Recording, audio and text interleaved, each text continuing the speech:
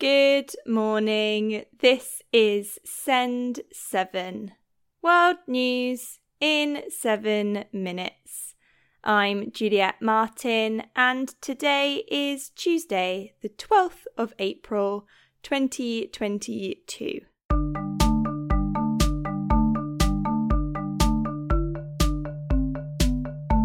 Starting in Europe today, Austrian Chancellor Karl Nehammer met with Russian President Vladimir Putin near Moscow yesterday. He is the first European Union leader to speak to Putin in person since Russia's invasion of Ukraine. Nehammer said he had no optimistic impression after the meeting.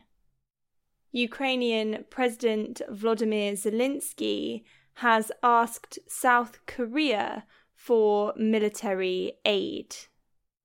Ukrainian officials say that the city of Kharkiv in the east of Ukraine experienced heavy shelling yesterday.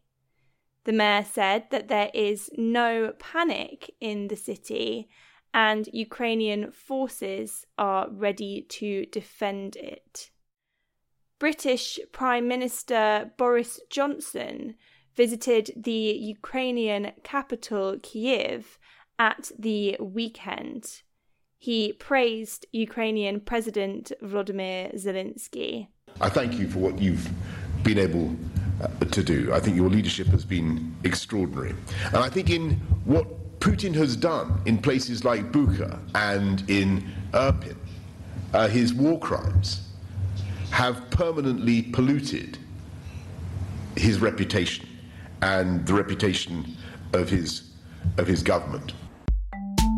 The European Union has added 21 Russian airlines to its list of banned carriers.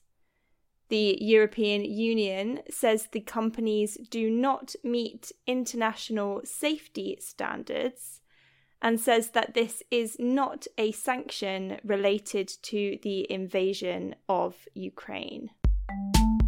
The United Kingdom has imposed sanctions on Bosnian Serb separatist leader Milorad Dodik.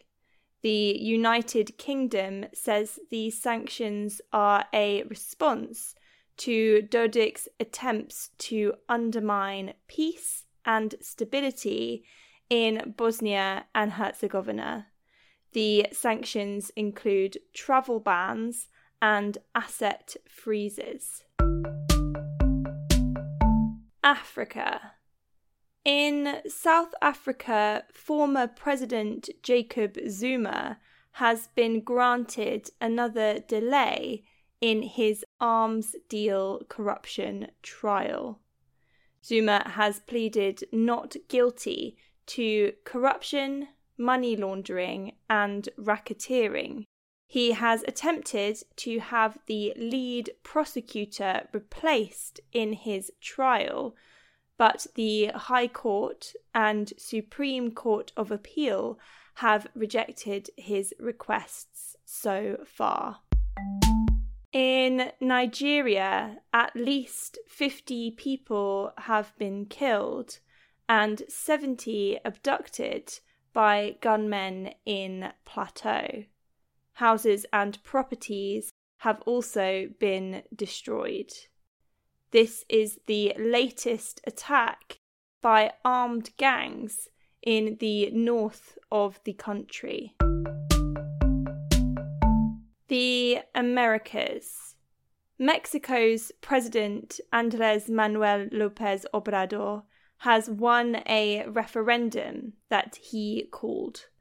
Nearly 92% of voters voted for López Obrador to stay in office.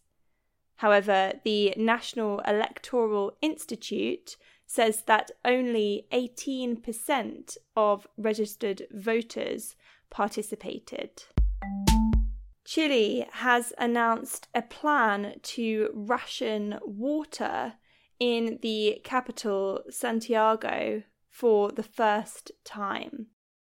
Chile is experiencing a drought that has lasted 13 years.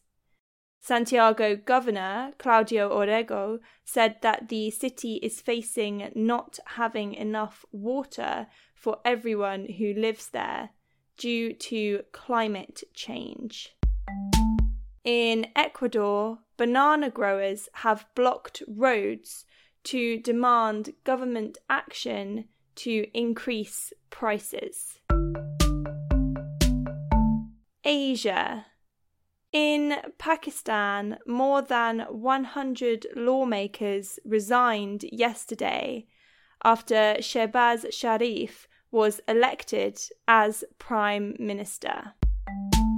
In North Korea, yesterday marked 10 years since leader Kim Jong-un was elected as the top party and state leader. Senior officials have called him a, quote, gifted leader and theoretician, outstanding statesman, and peerlessly great commander. And in Japan, a robot has been developed which can peel a banana without squashing it. It was trained by deep imitation learning for more than 13 hours, and it is successful 57% of the time. This development suggests that robots may be used for more sophisticated tasks in the future. That's your world news in 7 minutes. A big thank you to Patrick from Germany for becoming a supporter. If you enjoy this podcast and would like to help support it, go to send7.org/support. Supporters also get access to transcripts every day. I'm Juliet Martin. Have a lovely day, and I will speak to you tomorrow.